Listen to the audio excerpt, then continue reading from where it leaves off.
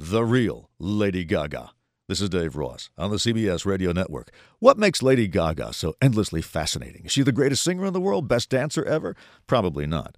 But at age 24, everyone knows who she is, and when she's on, they can't not watch, which is why Anderson Cooper interviewed her on 60 Minutes. I smoke a lot of pot when I write music, so I'm not going to, sugarcoat it for 60 minutes that, I am some, sober human being, because I'm not. When you asked me about the sociology of fame and what artists do wrong is they lie. And I don't lie. The sociology of fame. See, her fame was no accident. She's studied it.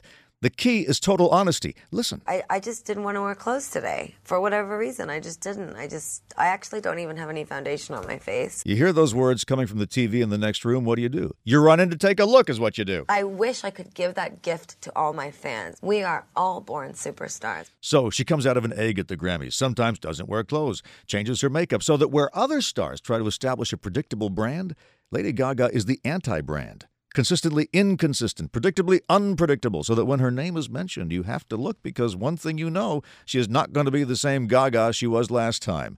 Her message to her fans: we are all born superstars. A good, uplifting message. But after the pot wears off, you also have to ask yourself how much actual work it takes to be that unpredictable day after day after day. Now this.